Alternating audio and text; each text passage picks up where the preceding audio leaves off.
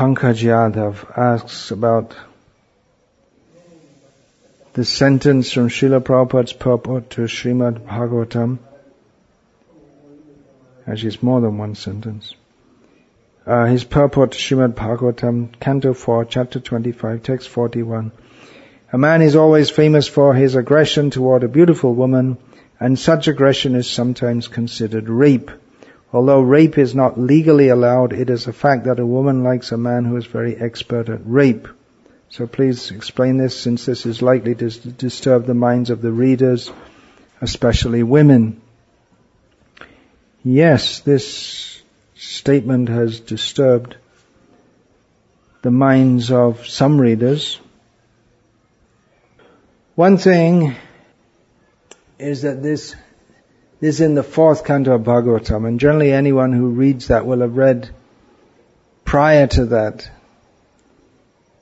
the 1st canto, 2nd canto, 3rd canto, and then almost 25 chapters of the 4th canto. So they can understand, anyone who's reading this much can understand that Srila Prabhupada has a substantial spiritual message, and even if they don't understand some point, then they're not likely to reject everything that Srila Prabhupada says on the basis of this. So they would have rejected much prior to that if they weren't willing to accept Srila Prabhupada as an authority.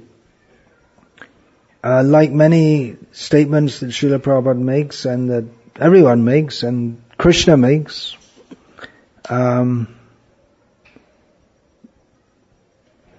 this statement has to be understood contextually. Clearly it's not a fact that every woman likes a man who is very expert in rape.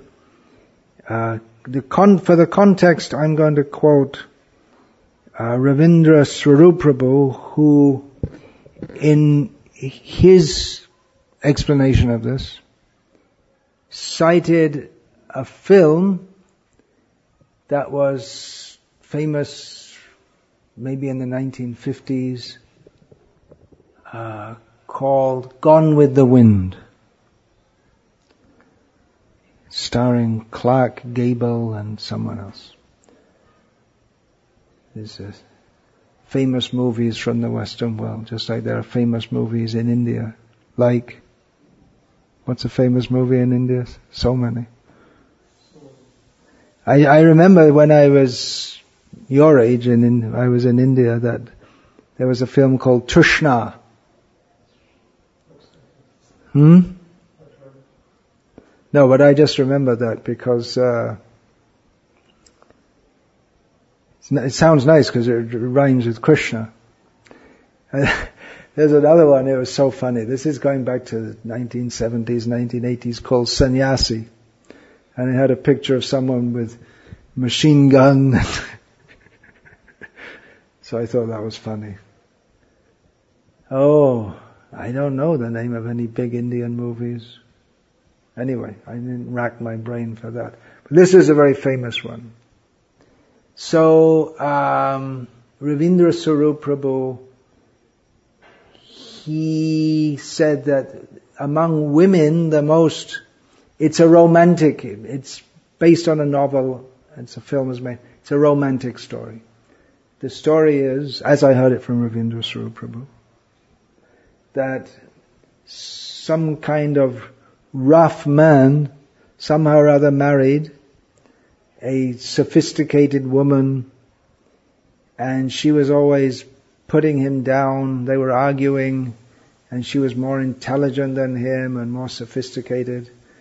And then eventually he got fed up of her, and he just swept her in his arms and carried her as she was protesting and beating her arms against her chest, and carried her out to the bedroom. And in those days, in the movies, what happened in the bedroom, you just fill that in with your imagination. They don't show it graphically. So, the women, they thought that this is the best scene in the whole of the movie. So although it's within marriage, it was like forcible sex, and he dominated her. He took charge, and he got fed up of her henpecking him, and he dominated. So Ravindra Sarup Prabhu gave this as an example of maybe in their fantasies women like this kind of thing. If you to talk about this, to try to justify this statement in any way to some members of our movement is likely to invite all kinds of invectives. But anyway, it may disturb the minds.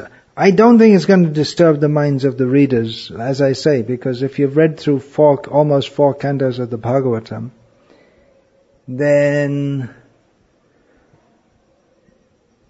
you may not understand it, but you're not going to reject Srila Prabhupada out of hand on the basis of that statement. In one of Srila Prabhupada's first purports in the Bhagavad Gita as it is, he states that women are they're like children and they're less intelligent. So these things need explaining in the modern world. Previously this was accepted in many cultures around the world. But nowadays it isn't, and it's considered something abominable to have to think like this. So, we need to preach. We need to preach. We're coming from a completely different platform to that of mundane feminists, or for that matter, mundane anyone, because, the whole Western world is dominated by either Christians or non-Christians. They have the idea that this life is all in all, and you have one birth and then that's it, finished. So our whole understanding of life, how you get a certain kind of body, male or female, that's according to one's previous activities, and one has to utilize this situation, understanding what our situation is, to make spiritual advancement. So these are all quite foreign concepts to people who are raised in the modern ethos. So we have to preach. There are so many things in Srila Prabhupada's books which are likely to disturb the minds of people. So we should understand and preach. Don't expect it to be easy.